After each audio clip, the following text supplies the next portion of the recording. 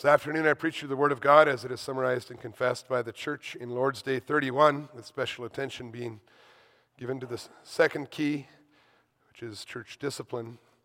We'll read together the entire Lord's Day 31.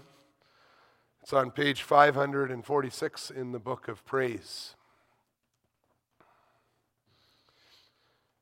Here the church confesses, what are the keys of the kingdom of heaven?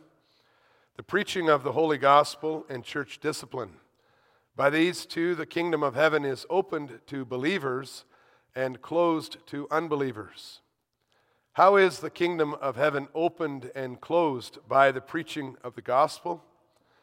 According to the command of Christ, the kingdom of heaven is opened when it is proclaimed and publicly testified to each and every believer that God has really forgiven all their sins for the sake of Christ's merits, as often as they by true faith accept the promise of the gospel.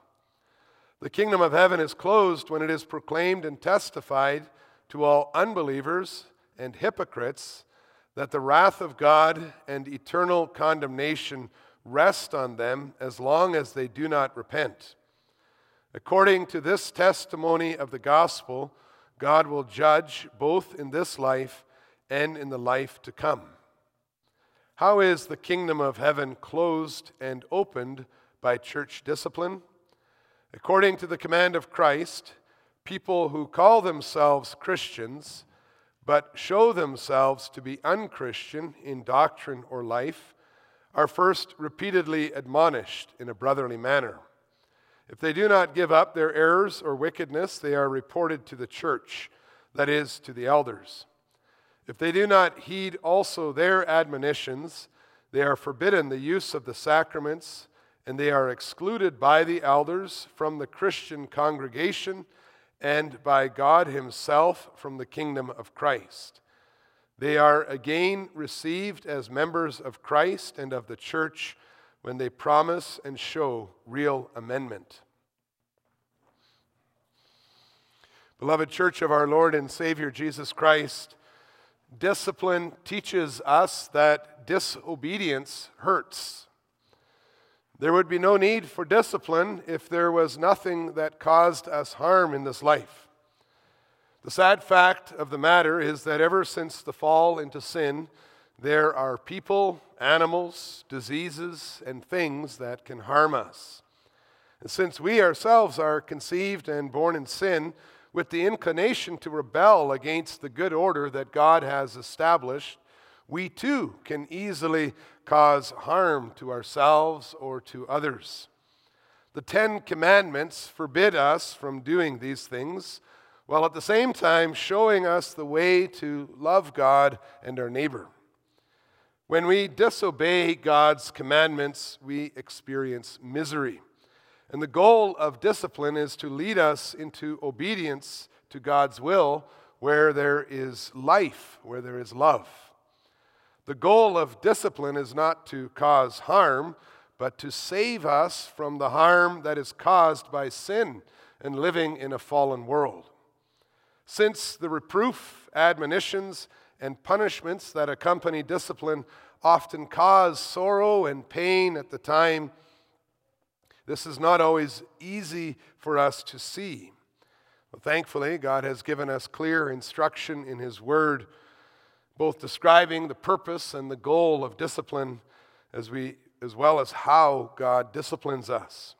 Now, as we look at Hebrews 12, verses 5 to 13, 5 to 17 today, we receive instruction concerning discipline in the analogy of a competition or a race that we are participating in.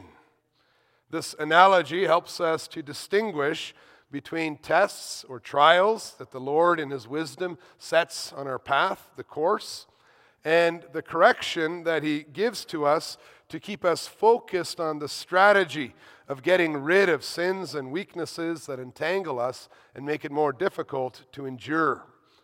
Although the hand of God is behind both the challenge of the course and the correcting punishments, not every hardship is a punishment for a sin that we are committing and from which we need to repent. At the same time, both are meant to shape and to prepare us for eternal fellowship with God. God tests us with trials to purify our faith and increase our trust in Him, and He disciplines us with punishments and exhortations so that we continue to respond to His will and word in a holy and a pure manner. This afternoon I preach to you the gospel of the third mark of a true church of Jesus Christ, the kingdom key of discipline, under the following theme: God disciplines those whom He loves. We'll see that God's discipline is parental, painful, and productive. Well, God's people can grow weary of the race that is set before us. Life after the fall into sin is always more difficult because of the fallenness of creation. And when we grow weary, we are much more likely to sin against God who set us on this course. We tend to be less diligent in removing the sin that clings so closely to us. We feel tempted to stop faint-hearted. We make the challenges that we're facing to be worse than they are, claiming that we've just had enough long before we've needed to resist to the point of shedding our blood. We begin to question the power of Jesus Christ and His complete victory over His hostile enemies. And we're tempted to separate our lives from the founder and the perfecter of our faith, who graciously set us on this course on our way to the surpassing greatness of the joy that He has obtained. As we look at Hebrews 12, verses 5 to 11, we don't get a very clear picture concerning the shape or the scope of the discipline that the author had in mind when he wrote this instruction. Whether it was the verbal exhortation the church had received, as we read in Hebrews 10, or some kind of hardship they faced as a result of their sinful choices, they were to understand that God was behind the corrective instruction they were receiving. When verse 7 states that it is for discipline that you have to endure, it's making a distinction between the discipline that God had used to correct the readers from the shame and hostility that Jesus Christ endured when He lived on this earth and when He died on the cross. Christ endured the hostility in order to take our curse and punishment upon His own innocent shoulders, while the church, while believers, were enduring for discipline, bringing them to holiness on the race that was set out for them. However, although we will never need to be punished like our Lord Jesus Christ was punished for our sins, God may correct and instruct us through exhortation and painful experiences in order that we might fully embrace the new life that Christ has obtained for us by His death. Our Heavenly Father has adopted us to be His children through Jesus Christ. And now He also helps us to grow in the fellowship and the love of the family of God through discipline. God sees believers in their struggle against sin as an earthly parent might see their children struggling against sins in their lives and keep that the sins that keep sprouting up in their lives and that make it difficult for the children to deal with the challenges that are set before them. You will notice in our text that there is an assumption that parents will discipline their children. This is partly due to the Roman context, where a father had the right to decide whether his child could live or die, and where the father would shape the child according to his pleasure, like you see referred to in verse 10, according to what was best to them. At the same time, teaching children to live a certain way is something that is an unavoidable part of the life of every adult who belongs to any community. Every child learns from those who are older than them, whether it is an individual or a community who is responsible for the shaping of the next generation, it is impossible to have any society without discipline. Well, the Bible teaches parents that we as Christians must discipline our children, and the Bible shows us how this is done. You can think of Proverbs 13 and 19 and 23. So the comparison to discipline in the home would have been as familiar to the reader of the letter to the Hebrews as it is to every one of us today. The ordained office bearers of the church are also commanded by Jesus Christ to discipline those, and we confess, who call themselves Christians but show themselves to be unchristian in doctrine or life. Well, the words of our text, Hebrews, helps us to understand that when we are called upon to discipline a child or to mutually discipline members of Christ's body or to admonish, punish, and excommunicate those who persist in their sins, we need to have the picture of paternal discipline in our minds, of the discipline of a father or mother toward their children. The spiritual leaders in the church have the task of administering God's discipline in a way that reflects His fatherly love and His care. And the point that Hebrews makes is that the very fact that you are seeing discipline in your life, that God is disciplining you, shows that you are God's children. No parent or office bearer has the right to discipline those who belong to other parents who are not members of the flock of God entrusted to them, or who used to be but have now sinfully disowned their family or withdrawn from the supervision that God has ordained.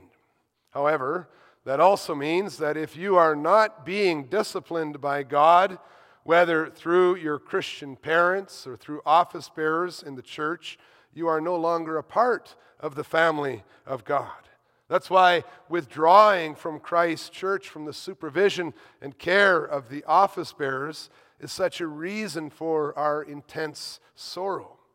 Anyone can see that it is much better to be loved by God the Father as part of His family and disciplined than being ignored by your Creator and left on your own to figure it out, no matter what Disney might tell you. Well, this helps us to take the discipline God brings in a humble and a godly manner. In order for it to be effective, this discipline is painful. So by quoting Proverbs 3, verses 11 and 12, which was the display text this afternoon as well, and quoting it in Hebrews 12, verse 5 to 6, the author to the Hebrews helps us to think about our tendency to react very poorly to corrective punishments. The problem is that in the moment of being disciplined, it all seems very unpleasant because the Lord needs to use pain to make us join with Him in hating sin. Discipline needs to be painful because it is meant to stop us from doing sinful things that our sinful nature is actually desiring to do. You could think of that as children. If your parents might be disciplining you, would they convince you to stop a behavior if they gave you candy or chocolate every time you did something wrong? Or is it more effective if they do something that you consider painful? Discipline makes an association between the wrong thing we are doing and negative consequences. God's discipline is meant to correct us, and so He makes it more difficult to do the sinful things that we thought were a good idea and maybe even justified with Scripture. The punishment, whether it is time spent standing in a corner, or the rod that Proverbs mentions, or being grounded, or extra chores, or being deprived of a privilege that is reserved for God's children who want to walk in fellowship with Him. That discipline causes us sorrow because of the pain. And we turn to the Scriptures to learn how He wants us to respond to his discipline.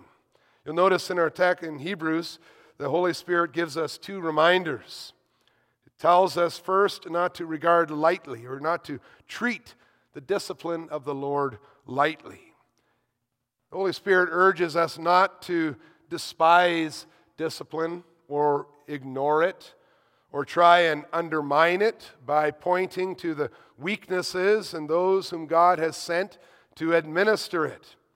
When people harden in their sin, they often add rebellion to the sins they are being disciplined for.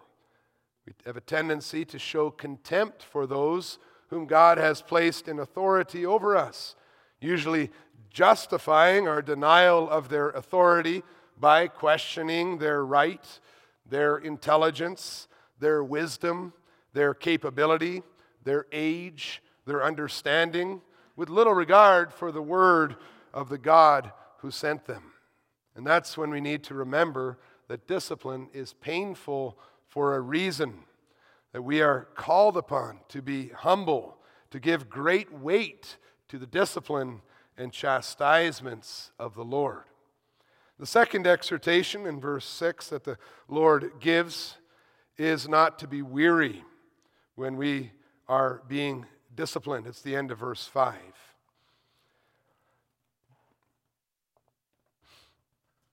Discipline and reproof by its nature make us aware of our weaknesses that are entangling us. Discipline calls to our attention the sins that we are committing. And as the law of God then shines on our lives, it exposes all that unholiness that we often try to suppress in our unrighteousness. While this light that exposes can be very discouraging when we see who we are, we see the struggles in our hearts and lives. It is only when we remember that God's discipline is paternal, fatherly, that is, out of love, that we are able to understand the value of the sorrow and the pain that discipline can bring to us. The passage of Hebrews reminds us that the painfulness of discipline is good and necessary for training, to improvement, and even healing. Here the point is that compared to the suffering and pain that is experienced by those who are not connected and reproved, or corrected and reproved, the momentary pain of discipline at the hands of our loving Father is truly a blessing for our lives. Would you rather escape discipline now, escape someone explaining to you your sins now, while there is still time to repent and return to the open arms of your heavenly Father? Or would you rather enjoy the Lord in His holiness and glory for all eternity, being corrected and led by Him?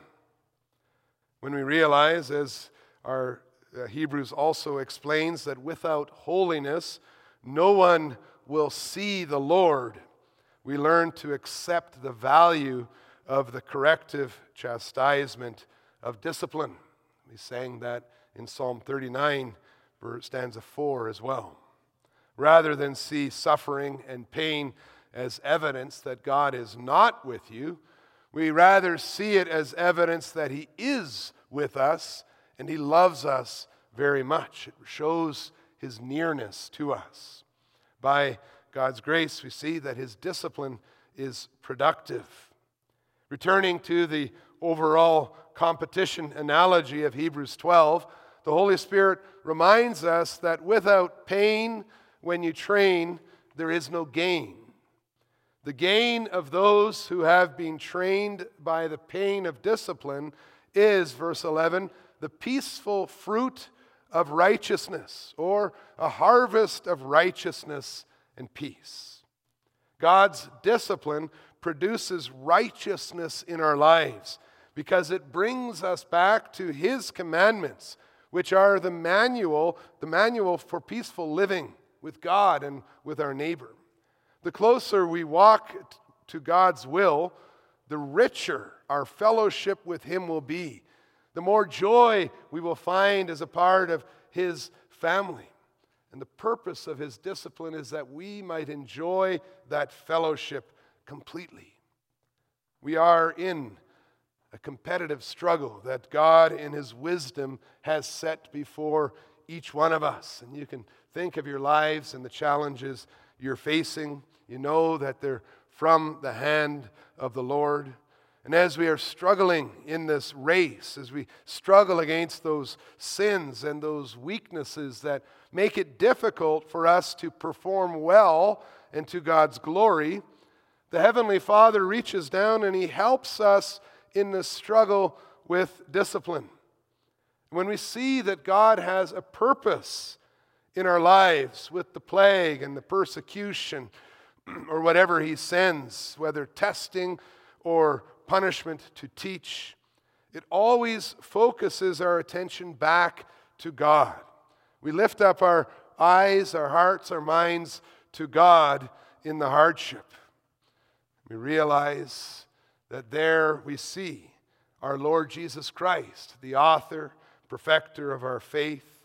We see there that promise of the joy of fellowship that He is leading us to, that we might walk toward it on a straight path every day. The key thing to remember with respect to discipline is that God does it for our good. Verse 10 explains that very clearly. The writer to the Hebrews shows us that anyone who is disciplined by parents for the sake of their preparation, their deliverance, and or their improvement, all people disciplined by parents will look back to their parents with respect. We look back with respect on those who disciplined us, who helped us in our lives with their correction.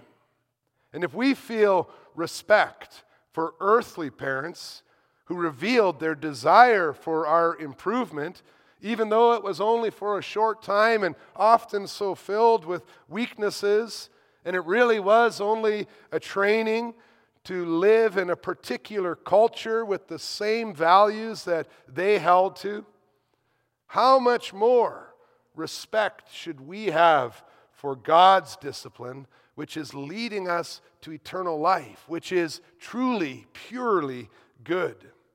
You will notice in verse 9 that the writer to the Hebrews moves from respecting our parents to being subject to the Father of spirits and living, subjecting ourselves to God's will.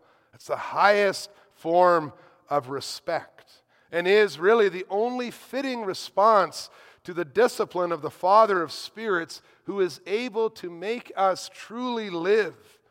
The title, Father of Spirits, is a unique title that highlights the distinction between our earthly fathers and our spiritual Father who is in heaven. When we subject our lives to our Heavenly Father, we have the great benefit, as our text says, that we may share His holiness. God's discipline keeps us in the holiness that He has obtained for us by His grace through His Son, Jesus Christ.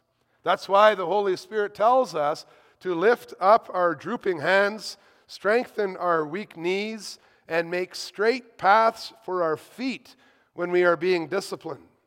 And however one may interpret exactly what those comparisons mean, one thing is certain, is that this passage is calling us to be corrected by the discipline, so that we change our pattern of life when we are disciplined to bring it back in line with God's will, to be a part of His family. When God makes us suffer discipline, let us lift up our chins. Let us be encouraged that God in His grace has reached down to us in our lives to discipline us. And let us move forward on the course that God has set us on. No longer paralyzed in sin like a lame person, or getting worse in our lameness, but now healed, brought back, and able to walk. The four major fruits that God's discipline could produce are found in verses 12 to 17. God uses discipline, we read, so that his children strive for peace and holiness. Secondly, that they see to it that no one fails to obtain the grace of God. The third, see to it that no root of bitterness springs up. And fourth, see to it that no one is sexually immoral or unholy like Esau.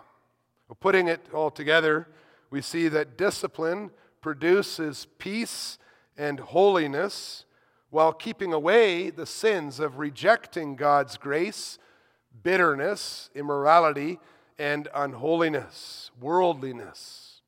When we look at hardships with bitterness in our hearts, and don't forget that's a major exhortation in this passage of Hebrews. When we look at hardships with bitterness, that bitterness spreads to others. Discontent is like a poison that causes unrest and spreads, and our text says defiles many. Verse 17 reminds us that the complete disregard for the promises we've made to others, sexual immorality, or the promises that God has made to us, being worldly like Esau, that can lead us to the point of no return. And again, God's exhortation is correcting us in our thinking. Our biggest danger in the race that is set before us is to stop believing in Jesus Christ. Stop believing in being different from the world. And instead to just go along, to give up, to join in worldly thinking while making light of God's grace by despising his discipline. Our text is clear. Our confession as well is clear that God disciplines his children in love to open kingdom to those who are walking away, to bring them back into the fold. Discipline directs your feet to God's straight paths, your minds to Jesus Christ, and your hearts to your neighbor's well-being. And so rather than becoming angry or shut down or cold or weary when we are disciplined by our parents, office bearers, or other spiritual leaders, let us thank these servants of God for saving our lives from the punishment and the curse that Christ bore for all who believe in him. Young people and children, it's a good way of thinking, adults as well, to thank those who discipline us, to see the picture. That's what Hebrews is calling us to see. It's an announcement of joy for discipline that you've had to endure. It's a good thing that you've had to endure. You can see why discipline is a mark of a true church and why our Lord Jesus called church discipline one of the keys of the kingdom of heaven. And so we praise God for instructing us in his word. And we read it every day and we allow it to correct us and to change our thinking and our behavior.